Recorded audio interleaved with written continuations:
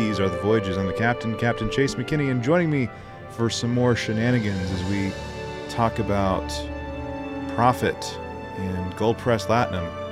My very, savvy friends, Commander Eric and Commander David. How are you, fellas? Been hitting the thesaurus. The thesaurus. Yes, I've been hitting the thesaurus. The word of the day, toilet paper. Oh, man. Maybe. So what if I have? It's all good. A thesaurus. I love a good thesaurus. Thank you, David, for that. Appreciate it. Yeah. Oh, man. We had like a good pre-show conversation, which we will not reiterate on the show, but yeah, we had a fun little pre-show conversation, and there you go. But I mean, other than that, like I know you guys have some stuff coming up here pretty soon, right? Like David, you're going on your honeymoon here in the next couple days or so, if I'm not mistaken. Yeah, Saturday morning, 6 a.m. First leg. Yeah, first light, getting up there. About Almost 10 like hours to Des Moines, Iowa, or Des Moines. Des Moines, I love going to Des Moines. Do you remember driving through Iowa, Chase? I feel like I've recounted this story on the show before. Probably, yeah. Yeah. There wasn't anything there. No. Yeah, we were. Ashley's mom came through today, and she was like looking at the route, and apparently she just really hates Nebraska. We're not really going through Nebraska at all, but she's like, oh, Nebraska's the most boring state out. There's nothing there. There's nothing in there at all. They lived in Wyoming for a while while her dad went to college. Mm-hmm. So there's nothing in Wyoming. I know. That's and there's more of it. But yeah, first leg, Iowa, South Dakota, Wyoming, Arizona, Utah, Colorado, Kansas, Missouri, just a little bit of everything there. So I think we're touching like 10 different states. When are you going to be in Colorado? That's what I want to know. Good old Missouri. Yeah, we'll be staying a night in Kansas City just as like a stop. Kansas City is a fun city. Yeah. It really is. So when are you planning on being in Colorado? That's what I want to know. To be fair, I don't have the itinerary. Okay. Yeah, he didn't make the itinerary. I didn't at all. I don't remember. It's on the back end because it's basically just as we're driving back. Okay. Because like the I don't remember if I mentioned it, but I'll be in Colorado here pretty soon for a conference for like 2, 3, 4 days, something like that. And that would have been wild if we were going to be in the same city at the same time. Because I'm assuming, like with you hitting like national parks, like that would have been like Rocky Mountain or something that you'd be checking out. Well, we're actually more focusing on the like Arizona, Utah, sort of like so Grand Canyon, Zion, Mesa Verde, and then something else. But I mean, Colorado is mainly we're just going to be staying in like Colorado Springs for a night or so, and then moving on. So it's more of a pass through state on the way back home. I gotcha. Okay. Cool, man. Well, how about you, Eric? What's cooking in your world? Nothing. I don't get to cook, right? I don't get to stay. We have just a little galley kitchen, and I'm told I have to get out every time there's cooking going on, right? Because there's not enough room for the both of us, and I'm just in the way. So speaking of cooking, one of the conferences that I'm going to in early November, one of the theme days that they're going to have, it's the what are they calling it, like the Pursue Your Passion Day.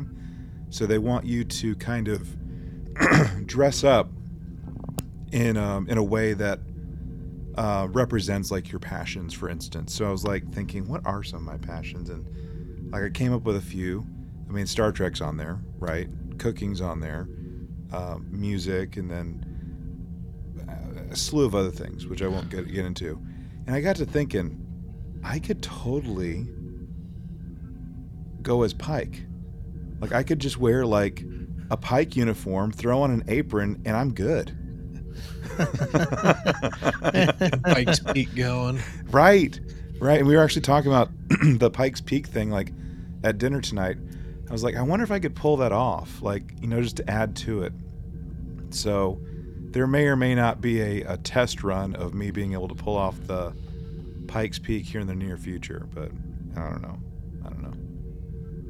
But one thing I do enjoy about being in my mid-30s is you just do something and then like you have a delayed reaction to it. I don't know if you guys know what I'm talking about with this, but like you do like a push-up, or you run, or you just, I don't know, lay down, and then like the next day, like part of you is broken, right? Yeah, I know that feeling. So I've been doing this this like workout regimen for several months now, and I think it was last Friday that it was an upper body day. So I was doing like some diamond push-ups and some like planks and other stuff, and like I was feeling fine. Like I've done this kind of stuff before, like no big deal. And the next day, like we go hiking, and I think it's about midday, end of the day, like my arm starts hurting. I'm like, what is going on? And Sunday, like I can't like hardly move the thing. And I'm like, this had to have been from like diamond push-ups, because it felt like my tricep was just completely jacked up. So I'm like, is this tennis elbow? Is this like tendonitis? Like, what is this? And I've been battling it like all week, like taking like some like pain relievers and stuff to kind of help with the inflammation. And guys, it's been almost a week, and it's finally calming down. I know, we can't just shake it off anymore. No. Ooh, ow. Just shaking. I stood up too fast, and my like foot hurts. It's almost like you got to do like Pilates just to like prepare to go to bed these days. You know what I'm saying? I know. When did we get old? I don't know. Time goes by so slowly. So slowly. Some of the kids listening don't even know what that's from. That's okay. Anyway. All right. Well, that's all I got. Anything else from you fellas? No? All right. Y'all want to talk? You want to talk track? Let's do it. Let's do it.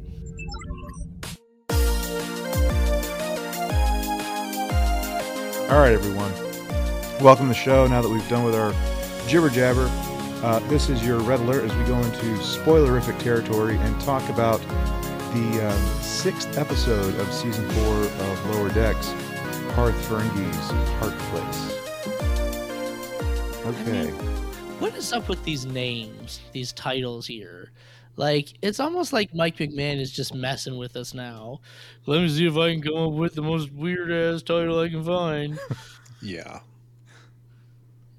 Jedi, the Witch, and the Warlord. Wrong show. Oh, yeah. I mean, what is that? Like, these dumbass, like, empathological fallacies. Like we were struggling to pronounce that before the show last week. Chase had to like check in with us. How do you say this? It's a little inside baseball there for you. Thanks for telling on me. Appreciate it, Commander. I have no bones, yet I must flee. I mean, what? Like, that's like an old Klingon proverb, right? Probably. Like minding the mind's minds. Yep. Whatever happened to just like Mugato Gamato? Normal names, you know? Well, I have a response to that, but it's because all the normal names have been used over 900 episodes. There's that. Yeah. Hell, we managed to get lost in translation into like this most recent Strange New Worlds. Like that had never been done before. Which is kind of wild to me. Which is wild. Yeah. There's some bait. We could have just done like Trip to Ferenginar. Why couldn't we call this episode that? Or like Rule Acquisition number something. You know what we could have done? So you know what we could have done? We could have called it Chamber of Commerce. Oh, I like that. That's better than whatever Parth. It's not even Parth. It's like Parth Ferengi's Heart Place. Shouldn't it be Parth's? Like, shouldn't the apostrophe S be on the Parth? Like, it doesn't make sense on the Ferengis. Like, I don't know. I'm just overthinking this, but like, tell us how you really feel, Commander. I don't know. Like, just like Chamber of Commerce. That's a great name. It's simple, and it lets us. It also tells us it's probably about the Ferengi. There is a chamber involved, if you know what I mean. Mm-hmm. Yeah. All right, so even though there's like 2.5 to 3 storylines that are going on in this episode, I think, this is just me, but I think much like the Tendi episode from 2 weeks ago, Something Borrowed, Something Green, I think this is a pretty to the point episode. Yeah. I mean, yeah, there's like the extraneous stuff, you know, like with 2 of the storylines, but like, I think it's a pretty decent through line. So I think the discussion could potentially be expedited, but we'll also see kind of like where the conversation takes us, right? So, so with that, we start as always. Say again. We start as always with our mystery ship. Yeah. Yeah. Yeah, so episode starts off, we have some basically some lower decker Ferengi folks just talking shop right on the ship, and there's like some scheming that's going on. Getting rid of weapons because the Grand Nagus Rom wants to get away from arms dealing. Yep. And there's a Genesis device mini on board. Right. It's too small. It's a miniaturized version. It's an updated portable version. But hey, you guys should be happy because we are kind of getting maybe a little bit of a kind of a tease as to what this ship is, or maybe who they're connected to. That's a true statement right there. Yeah. Well, after all the clamoring and the whatever that's happening, you know, below decks, we finally go to the bridge, and basically the same kind of conversations we've heard in the past, like with like the Klingons, the Romulans, etc. We're under attack, and then with the one that was below deck saying right on time, you know, with the like little twinkle in his eye, basically, and thinking they're looking to trade, but nope. And here we are, more, you know, white light. Something's happening. They're either decimated or transported. We don't know.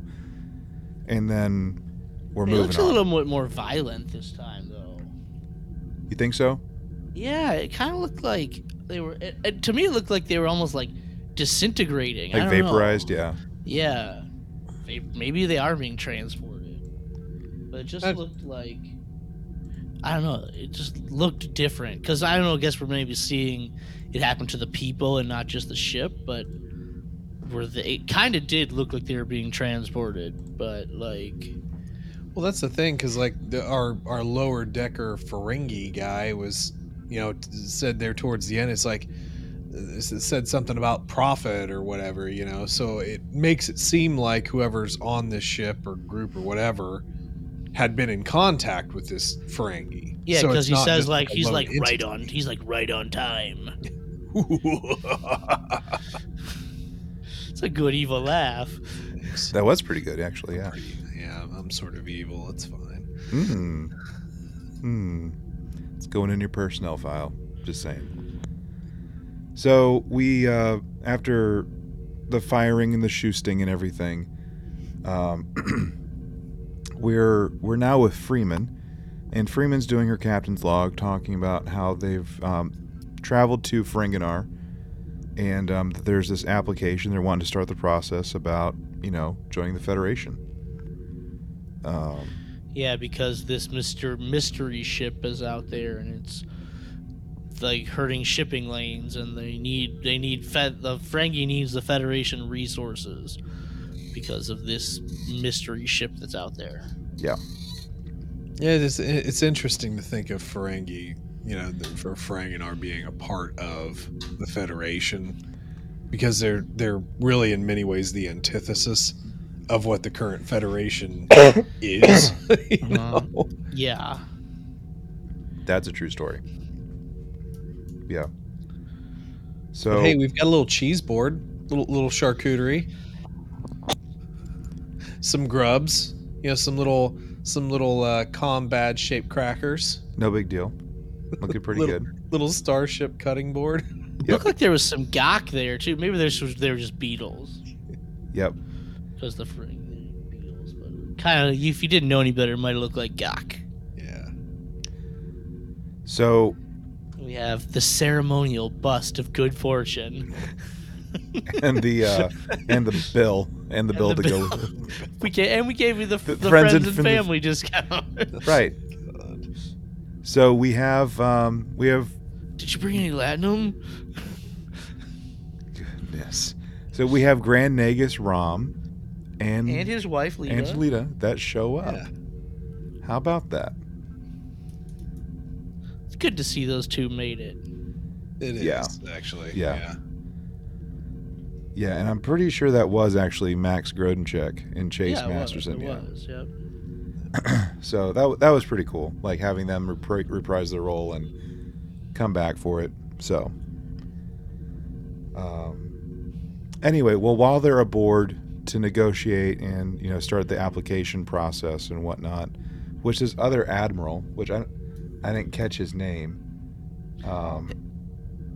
I didn't catch his name either. I'm sure it was in there somewhere. But anyway, like the admiral, like he's like, taking point on this and not really listening to Freeman, and that's his prerogative as an admiral. But we're going to be here for a while, and because we're going to be here for a while, there's also an opportunity for us to, collect some information to update our files, basically, about Ferenginar. So we're going to have a little shore leave-esque thing, right? We're going to send our lower deckers to Ferenginar to collect some information about Ferengi culture, basically. About pubs and bars and pubs and bars, bars. and saloons and bars. That's the travel guide, yeah. Yeah. Everything you need to know. It's basically a lot of bars. And because the Cerritos is what the horniest ship in the fleet. Horniest ship. We need someone to, and we don't, and there's no married couples. There's no married couple on this. Not even a couple that's dating on this ship. They're just too horny. So we're gonna have you two. We're gonna have Tendi and Rutherford pose as a couple, which it's kind of believable, actually. To go do this. Feels like Commander Eric has some feelings that are later. that are. You just like the more natural feeling at the end.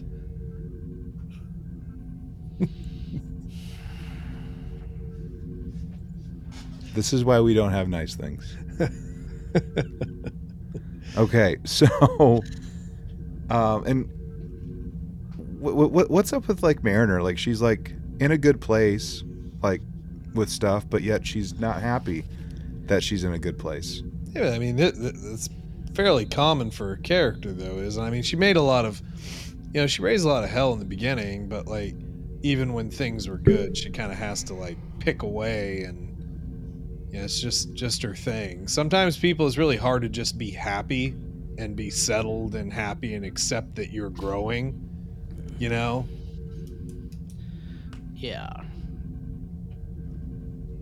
She's just Mariner. She's getting her Mariner on. Yeah, we go down to Ferenginar, right? And we see a couple of places. It's what? Loeb's Lounge. And there's Uncle Quark's youth casino. That's right. Yeah. And that then was good. There's like Umok's like rub dungeon in the back. Oh, right. Like, really? Like, did you have to throw that in there? Like, couldn't Yes. you just said like, couldn't it just said Umok's? Did it have to put the extra part there? Yes. Yes, they Yes, they did. unfortunately did. Because this is Lower Decks. They were Yep. contractually obligated to. So yeah, so Boimler, he's gonna like do all the things, right? He's gonna boim it up. He's gonna He hit. needed to make an itinerary. That's right, he did. So everyone goes and gets checked in, and Tendi and Rutherford are at first being very like friendly with each other, like both on the ship and even waiting in line. Yeah, they're playing it up. Like, Right. oh, honey bear, let's go check into our hotel room, right? And then like it kind of shifts whenever Rutherford says the L word, love. And it gets like super uncomfortable and like, hey, maybe we should lay off this stuff for right now. And yeah, so like everyone's checking in, right? Like we get our hotel rooms, Boimler goes to his, and instead of like going out to like the streets of Ferengi and like doing the stuff, he gets stuck watching telenovelas basically the entire time. Okay, well, I don't remember how he pronounced commercial, but he pronounces it all funny. Is this a commercial or just something like that? And I mean, it's just.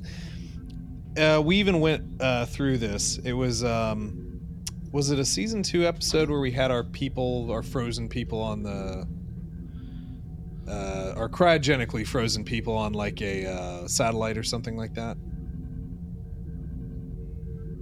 In the Next Generation. Next Gen, sorry, yeah. Yes, that was the season 1 finale. Season 1 finale.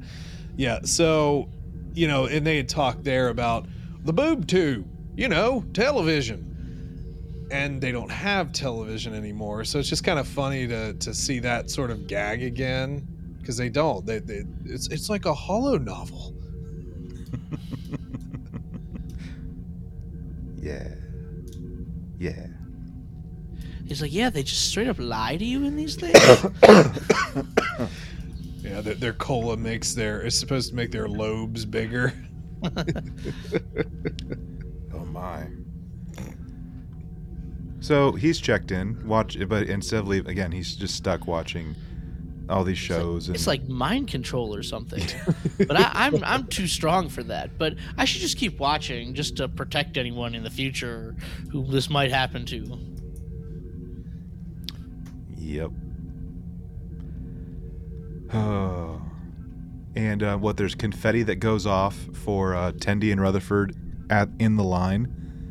Yeah. Right, and they get the special treatment. They're led up to like the honeymoon suite, basically, where everything's hearts everywhere. And yeah, they keep doing like their little like pet talk to each other, and then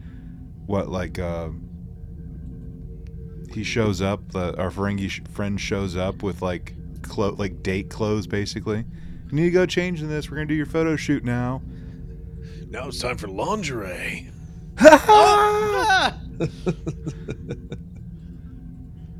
Yeah. Yeah, and that's where Parth. That's where we get the title. Their concierge. His name is Parth, which is why the episode should be like Parth's Ferengi Heart Place.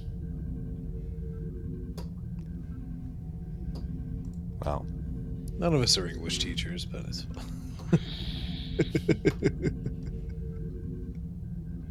Yeah, but and I guess this is where I groaned earlier. This episode is clearly setting up that Tendi and Rutherford have feelings for each other, right? Because they put on their date clothes, and Tendi's in a nice dress, and Rutherford's looking sharp and fly in his suit. And they oh, you look so handsome. Oh, I forget what Rutherford says, but he says something, and Tendi, she blushes.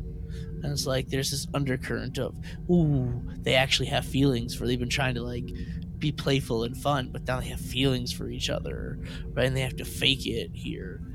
But it's why do we have to take male and female characters, or any characters, right? But male and female typically, who are just good friends, why do we always have to go down the romantic feelings lane? Like, we did that, I mean, with Dal and Gwyn, right? I mean, I said it. I think that's where they're headed. They shouldn't do it. Both of you agreed with me. Should just be friends. But then, like, at the end, Dal kissed her, and it was like, oh. And now here, we're, like, sending them down, you know, Rutherford and Tendi down the romantic feelings lane. Why can't they just be good friends? Like, why do we have to force the romantic angle everywhere? I don't like it. Why did we have to force? Oh, even La'an and Kirk. Why do we have to force the romance angle in there? It feels forced and unnecessary, and I really hate it, and it really just turns me off. Wow. It was, I don't know. It was a little oddball, but I don't know. There's always some undercurrent, and I think I don't want to get too deep on this, but I think that when you get writers in a room, sometimes you start to project a little bit of what you want on things. You know, there are a lot of people out there who just want love or romance or this perfect make-believe relationship that isn't necessarily real. And the fact is you can absolutely be friends with people. That's not amazing. But yeah, it's just a little formulaic for this, isn't it? Because I mean, we had our romance story in Discovery. You know, they just keep trying to like thrust that in here. It's pretty much every show now. Yeah. Picard. I just don't like it. Oh yeah, the Picard and Laris, right? Yeah. And they dropped that because Picard got back up with Beverly. Whoa, Beverly. Oh, Beverly. Still one of my favorite things that they left on television. I don't know why they left that in there, because it's like it's almost too hilarious to just leave in like a serious-ish show. Oh, Beverly. Oh, Beverly. Beverly. Anyway, now Rutherford and Tendi, they go to the Starfleet Experience Bar and Grill, where all the people who work there in their Starfleet uniforms. I gotta talk about this. Here we go. Oh, here's some like, I don't know. They're still playing cute here. Oh, you don't get the regular menus. You get the fancy You're in Love menus. With the chocolate sculptures of each other. What are you gonna eat first? Oh my. So I gotta talk about this because the set that they used for that particular scene was 1000% inspired by Star Trek The Experience. 1000%.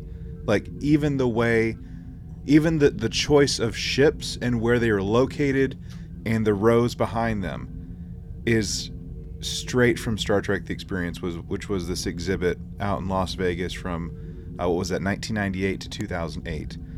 And it is absolutely glorious. I was like stupid excited whenever I saw that. And if I can find a picture, I'll share it with you guys.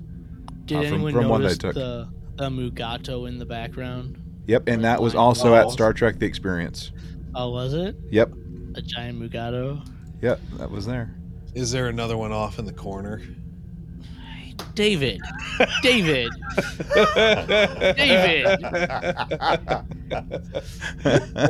I'm just pulling the energy of the show we're watching, you know. Sorry, continue. Oh God. But seriously though. There's this couple over there that gets busted for faking it, right? And they get like taken to like the hard labor camp for 40 years or whatever it is. because that's a serious felony. They tried to fraud this business out of like a free meal. Basically. So then the Parth comes back over. He's like, "You two aren't faking it, are you? You just saw me arrest them. By the way, here are these Cupid arrow things behind you, right? And you're gonna eat a piece of this chocolate, right? And you have to say something that you like about the other person, and the chairs will know if you're lying. Oh, God. And we're gonna put you up on a pedestal." Oh. And we only see like one thing. Like, I like your hair. I like your hair too. Yay, you did it! Yay, you did it. And Miglimo eventually shows up just before they're supposed to go into like this little The consummation booth. yeah. Those are the most platonic people, the most platonic friends I know, or the most platonic relationship I know on the ship. What?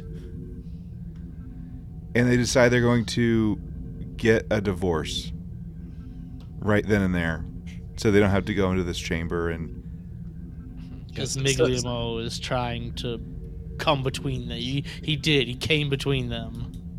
Such a great telenovela, sort of bit of acting there.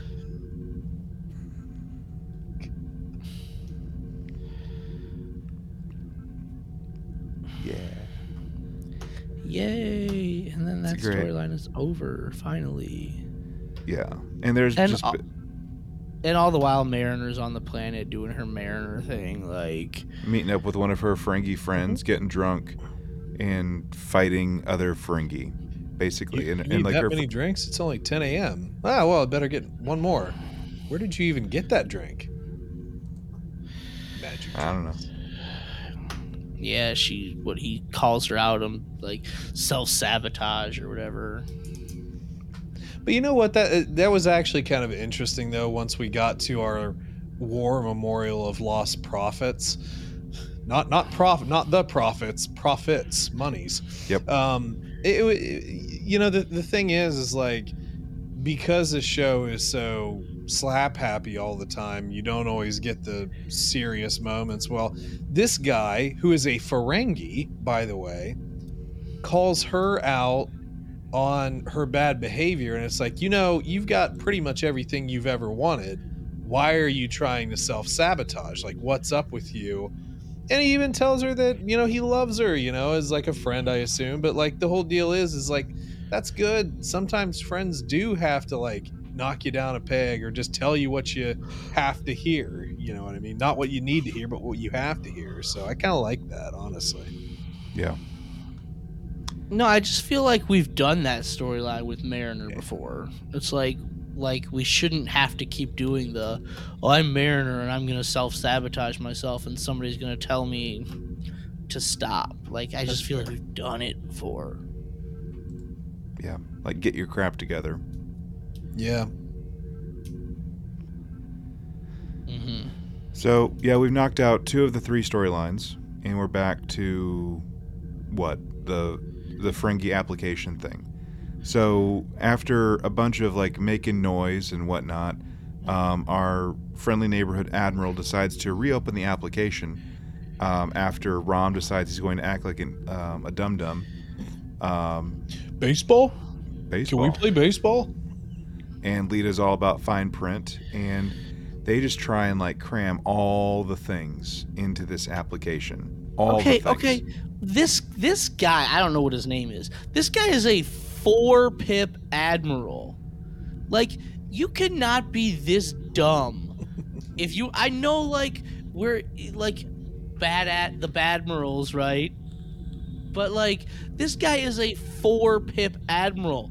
He's got some experience with diplomacy. Like, how does he fall for this dumb trick, like hook, line, and sinker? Like, does he think he's just like that smart? Is it like he's just, I'm just so much smarter than this dum-dum over here? Like, but 4-pip admiral. Yeah, agreed. It's kind of annoying. He's just a prop, really, for the episode, and it's almost like make him like, a one pip. Make him a that's one what I was gonna pipper. say, yeah. Don't make him a 4 pipper. Yeah. Can you say that again? 1 pipper and 4 pipper? Make him a 1 pipper, not a 4 pipper. Thank you. I needed that. No, I mean it's valid though, and you can take irreverence pretty far, but sometimes you have to temper that a little bit. And in this case, you really are just kind of taking it a little bit. And I know it's super nerdy and so forth, and it's a little bit much for some people, especially like casuals and whatnot. But if you're gonna set up hierarchy and so forth, like at least make it mean something. Like don't completely just try and be irreverent on everything. Yeah. So we're basically asking for everything, including the kitchen sink, right? Yeah, just completely let's making reopen it the negotiations. And completely. We're gonna screw you and take advantage of you. Yep. Yeah. And Freeman, I'll give her credit. Like Freeman is trying to interject and say she knows things. what's going on. Like you're falling for like the good cop bad cop routine here. She calls it something else, but that's essentially what it is. Yep. And we get to the very end, right?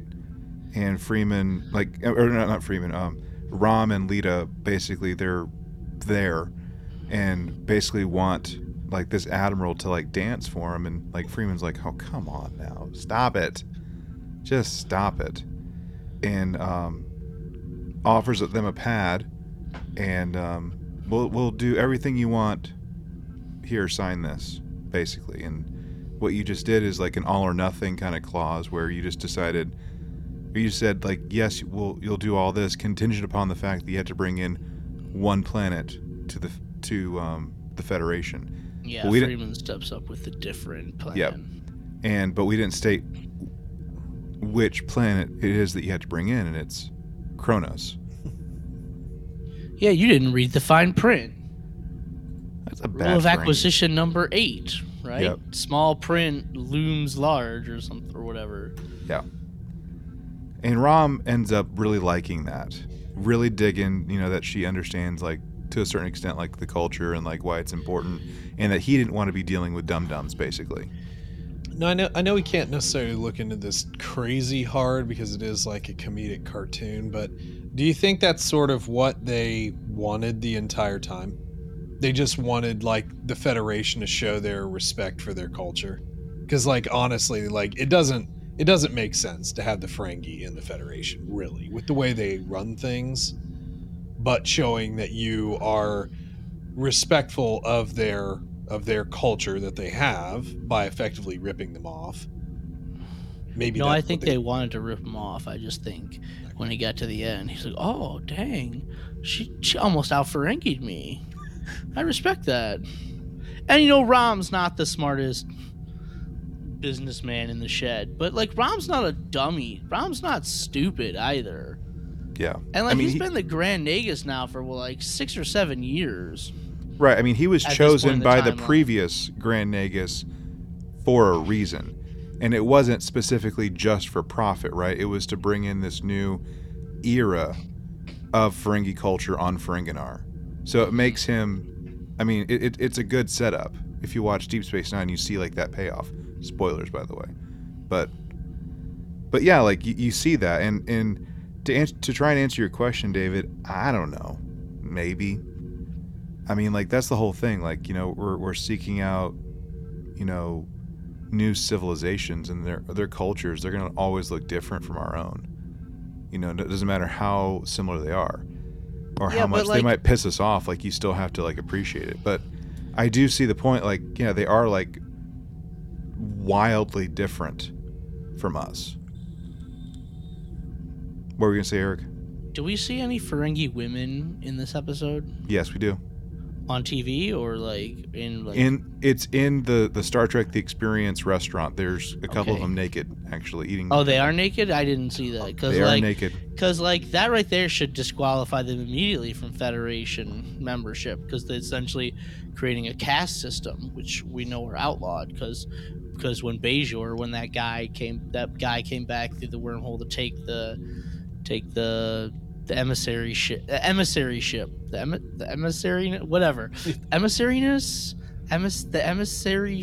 don't know. How would you say that? The Emma ship. Whatever. That guy came and he wanted to be the emissary, right? And he was the poet from the past, and he wanted everyone to go back to their Dajaras, their caste system. Yep. And they're like, you realize that by doing that, you're throwing Federation membership right out the door. And like, I think having women be second-class citizens and not wanting to wear clothes would constitute a caste system, right? Yeah. Yeah. Although we know Quark and Rum's mom, Moogie, right, wielded great power. Yes. I think we've had this discussion before, but it does bring up kind of a bit of a philosophical thing. You know, if you say on one hand you are going to respect the culture of another people, but then you disagree with something in their culture, you know what I mean? So it's like, so in the case of Bajor, you just can't admit them, right? But, you know, at what point are we trying to force our own ideals on the people around us versus respecting their culture? You know, where does the judgment begin, end, when's it applicable? You know what I mean?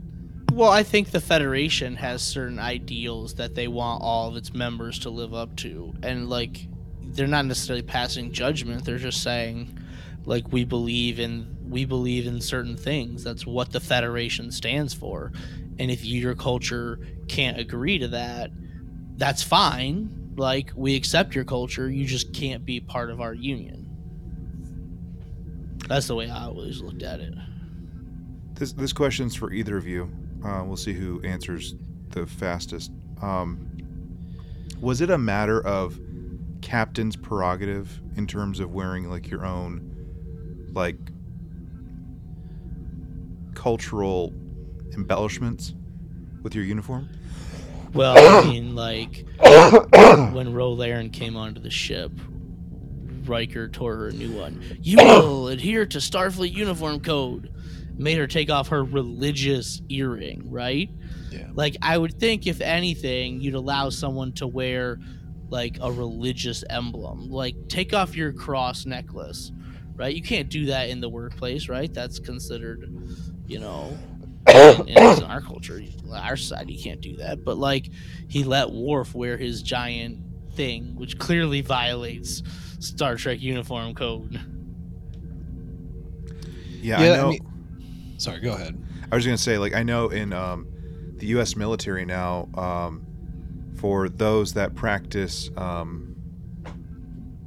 don't know how to properly say it, so I'm sorry if anyone is this and they're listening, but like Sikhs, like if you're a Sikh, I know that you can join the military now and you can still wear your headpiece and not have to shave your beard if you're male. And that's so that's fairly new in terms of like the U.S. military, like moving in that direction, like with religious type stuff, right, and honoring those traditions. But this is kind of the old argument, though, that Starfleet and the Federation are two separate entities, though, because Starfleet is the military wing of the Federation. No, Starfleet is the exploratory wing. It's definitely the military. I you know, and the thing, I understand what you're saying, and like I'm not like trying to like I get but, like, it. Yeah, I've always been annoyed when we try and like not equate Starfleet to the military, you know, because it is what it is. I mean, they are what they are, but you're right. They have torpedoes and phasers. I mean, They get military training. they do. They go to an academy. They get commissioned. There's a rank system. I mean, Yes. So, yeah, I mean, Yeah. the episode basically ends with everyone in a better place, right? Well, Boimler. Hold on. He's Hold- pretty wrecked. Right. Oh, we have Rutherford and Tendi that decided to crawl into a little shaft together to work on something. yep, they aren't done. Yeah, with it looks that. like they're playing footsie there too. Like, I know that they're just in a cramped space, but Is that what we're calling it these days? Footsie? To borrow a phrase that Patrick Stewart used a lot in his autobiography, just a nice cuddle.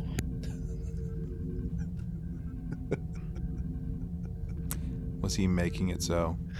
He was making it so apparently a lot in his youth, but anyway. My goodness. My goodness. I'm going to have to put an E rating on this episode.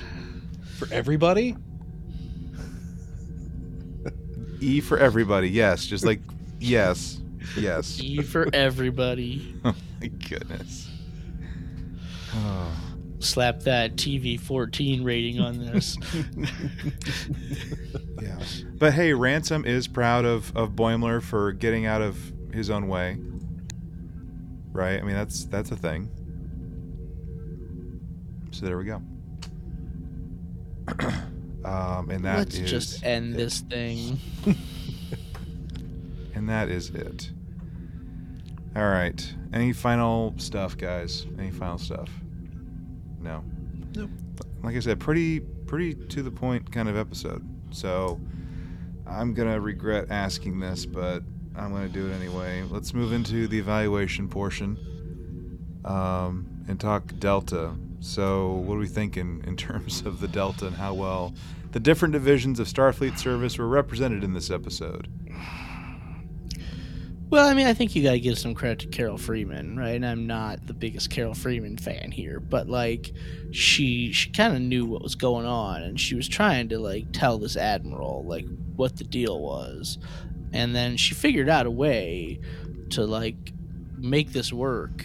So I think you got to give Carol Freeman some command props here. Agreed. Yeah, agreed. And I mean, I would say that like, while engineering is extremely ticky-tack here, we did kind of start with our group sort of working on the shuttle, and like Tendi and Rutherford, or they have some engineer speak here, and we have we have the return of the self-sealing stem bolt. That doesn't self-steal anymore because you've rubbed it so thin. Yeah. Science, I don't know if I can really give much in the way of science. No. Okay. Well. All right. How about the rating? Scale of 1 to 10. 1 being a dumpster fire, 10 being absolutely amazing. How do we rate this episode? David, what do you think, man? Okay, so as you said, yeah, very short and sweet kind of episode. Nothing particularly big. It seemed short. It actually did seem like, what is it, 25? Yeah, like 25 minutes in total. It felt like a shorter episode, but I can kind of appreciate getting to the point a little bit, not trying to over embellish certain things. I think that the Ferengi, the negotiation side of things, I thought was, it's kind of fun-ish. I actually do kind of feel like, maybe just for my viewing of the story, because like, I don't know if you guys do it when you read books, but like, as a kid, I read a lot, and I would create all of these scenes in my head, to go along with what I was reading. And there'd be descriptors and stuff, but sometimes I'd run off on my own and create characters, the way I thought they should look. And I think that the moral of the story is, for this, I actually do kind of feel like Rom and Lita were really just trying to make sure that the Federation did respect sort of what they do as a culture. So, for me, I actually kind of enjoyed the Ferengi section of things a reasonable bit, not like crazy. This isn't like a 10 episode. The Tendi Rutherford thing, I tend to kind of agree with Eric on this. It's really, it's slapsticky. It's kind of unnecessary. It winds up being a little bit, just odd. And they threw in, so much innuendo into all of this that, like I've probably said too much for this season. It's like you could tone that down a little bit. You don't have to make it a sexcapade. It can be funny without constantly doing that. It's sort of like fart jokes. How many fart jokes can you do before it's legitimately just not funny anymore? So they could have towed it back a little bit on that. And I also agree with you guys as far as like the Mariner sort of sub story there.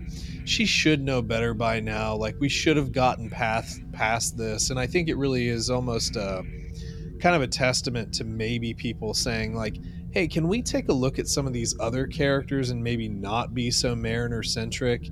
And maybe that's the thing, they just don't really have anything for Mariner right now, so they regress to the thing that we've been talking about since the beginning, and that's kind of all that's there right at this very second, while we sort of try and shine the light on other people, including Freeman in here a little bit, who had the fix for our potential problem. So I probably enjoyed it a little bit better than at least the string of episodes that I've seen, at least the past 4 episodes. I probably did enjoy it a little bit better than that.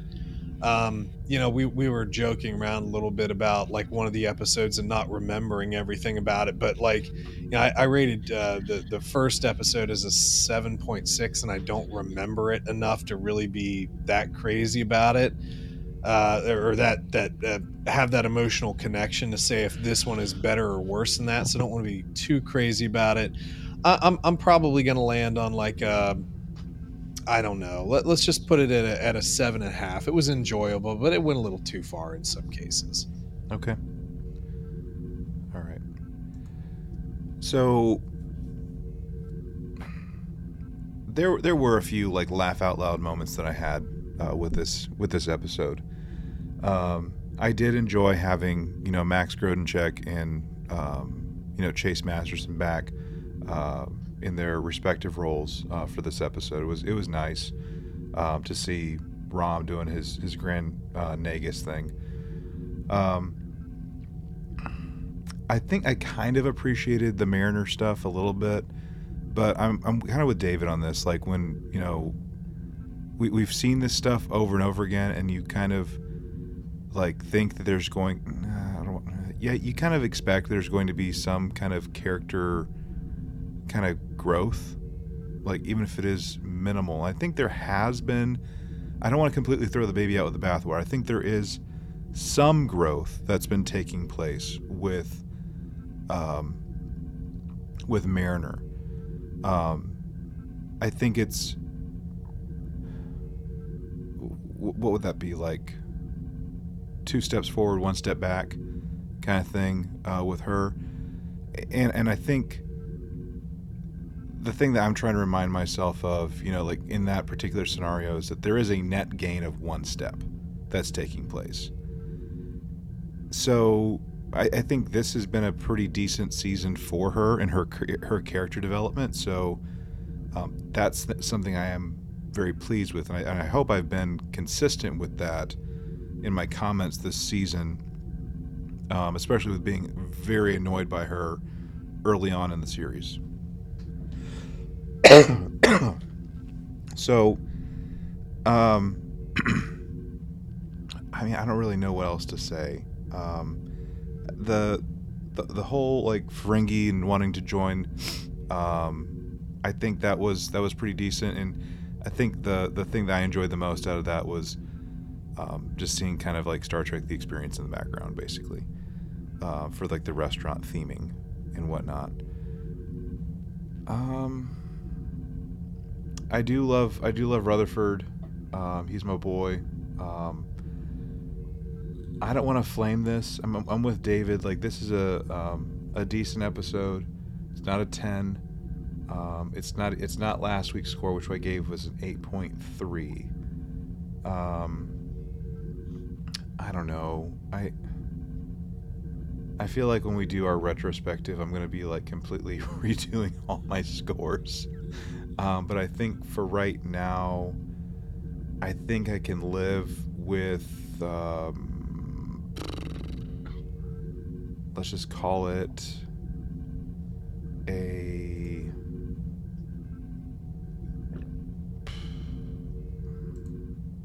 I'm just going to go with a 7. I don't know what else to give. I'm just going to give it a 7 right now. Eric, what do you think, man? Okay, so this has been the season of total disagreement on our parts. Like, you look back through these episodes and, like, when you guys enjoyed an episode, I didn't. Like, a couple weeks ago, I enjoyed an episode and you guys didn't. And I hated this episode. I hated this episode. This is my least favorite episode since the Mathematically Perfect Redemption. Oh, shoot. Okay. I think this is like not just a forgettable episode, but it's just a downright bad episode, in my opinion. I hate the Mariner stuff again. I don't know why that's the only thing we can do for her. There's got to be other story that we can do. The Boimler stuff to me was really stupid, right? I don't understand the Boimler part of it at all. Like him getting caught up and just, he's just gonna watch telenovelas until he goes crazy. Okay, whatever. Like the romance angle, I thought was stupid, right? I don't like it at all. I don't like dumb admirals. Right, it's a really bad trope that I think Star Trek needs to get rid of. And I don't particularly like the Rom storyline here either. Like, I get that they're playing a ruse, but I think it backtracked a lot of the great development that we saw out of Rom in Deep Space Nine. And it makes like Lita is really the true person that I don't know. It didn't sit right with me, the ROM of it all. There's something off about it, and I can't really explain it better than I just think it walked back some of the character development from the end of Deep Space Nine, and I just all around did not like this episode, and I'm glad that it was short because I just wanted to get out of it. I'm gonna give this a 6. Wow. I was expecting lower. I did not like. I mean, it's not a 4 like the Peanut Hamper episode, right? I mean, I don't like. I just didn't like it. That's okay. That's totally okay. Look, do y'all remember me in like what was it, Unification Part 3? Yeah. I mean, I think y'all were kind of digging that, and I was like, nope. So it's okay. It's okay. So here we are with a 6 from Eric, 7 from myself, and a 7.5 from David, with an overall rating of a 6.8 for our average rating on this episode. So, day of recording, Dave, that this episode is like coming out, of course, and the people of IMDb, Rotten Tomatoes, whatever, what are they saying? Do we know? Yeah, it was a 7.9 when we started recording. Wow. I looked it up. Wow. Okay. Well, there we go. Okay. Well, we are, there we have it. Just a few more episodes left, guys. It's crazy that this is almost over. Yep. I say we still have 4 more episodes. But still, 4 episodes. It's going to... I mean, that'll go by pretty quick-ish. Will it? I don't know. Yeah, I don't know. And we still don't know what's going to come after this. Like, if we are going to have any kind of show to watch after this. Like, yeah. I mean, Prodigy's ready to rock and roll. How about some Prodigy? You can't even watch Prodigy on Paramount Plus anymore. They literally let's took not it let's off. not have to get another freaking streaming service that I have to pay for. No, they literally took it all. I get, like, I think we even said this a couple weeks ago. I get, okay, you're not making new episodes, but leave what's available on your streaming service. But they literally took it off of Paramount Plus. That's like shocking to me. They are not the home of all Star Trek now. Yeah, it's weird. So I don't know if y'all heard about this, but I don't know enough to really speak completely intelligently about this. But apparently, there's been some noise that's being made right now about Lower Decks. Like, I don't know if Lower Decks is in like talks of being canceled or not, but Mike McMahon is like basically petitioning the fans to not let what happened to Prodigy happen to Lower Decks.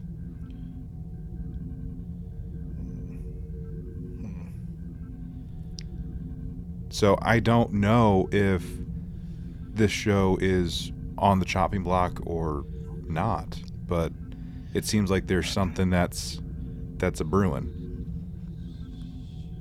I mean, we don't really honestly know ratings for these shows anymore, do we? No. Because that's not really a thing. What I have noticed, and I don't really remember if this was the case for Prodigy, because I also look on IMDb, very little activity in ratings for Lower Decks. Like, when we check it, it's like a couple hundred, whereas like I've checked other of our shows and just shows in general, and they've got like thousands upon release. You know what I mean? Does that have to do with the fact that this is a cartoon and fewer people are going out there to rate a cartoon? Well, and that's the thing. It's hard to say about like what actual viewership is, but if Prodigy was canceled, I mean, does this honestly have a shot? I really don't know. Is that why they tried to make it more raunchy this season to kind of get that Rick and Morty rub, so it's a little bit more adult or something like that? Who knows? I don't know. It's just tough when you can't see like the viewership, and that's been a problem. Like the Lord of the Rings series on Amazon, people were going nuts about that because they disabled the ratings on Amazon. Like, you couldn't rate it for a while after it was being released. Oh, really? Yeah, and they won't release their viewership. Netflix doesn't release their viewership. They just say this is the biggest show on Netflix. We don't know. We don't know if it's the biggest show at all. And I think that's, without getting into another pile of something, I think that is part of the ongoing negotiations, like with like SAG-AFTRA and what's the alphabet soup, AMTMP or something like that. The part of it is like, of course the AI thing, but it's also part of like, residuals and ratings and and how writers and actors get paid based off like reruns, basically. Like we had like the old system, you could put it in syndication and like, of course you hit play and boom, you get paid. Yep. Type of thing. But like, because it's not, it's there, like you're not really tracking like downloads or viewership or whatever like you would like a traditional network show. That's part of the problem. So I'm hoping that like with those negotiations, if like how that all shakes up, that's going to be like something that'll shake up like streaming in general, be a disruptor. I mean, I'd like that. I mean, like, I think most of us want to know like how well it's actually performing, like truly performing to a certain extent, right? For any show that we care about, perhaps. Yeah.